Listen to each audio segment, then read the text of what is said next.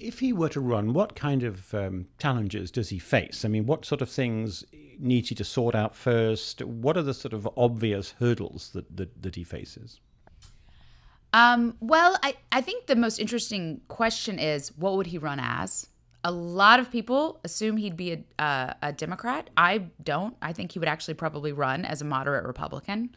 And I think that would actually be a lot of his appeal. I mean, if you actually look at a lot of his political stances, it is much more moderate conservative than it is wildly socially liberal. And if you look at someone like his, closeness with advisors like Mark Andreessen and Peter Thiel, those people are much more conservative. So I think that might actually be a wild card. And I think that is one of his appeals. I think he would seem to be someone who would have a more rational, a more coastal appeal that actually could really help the Republican Party and maybe help heal some of the wounds of what's gone on.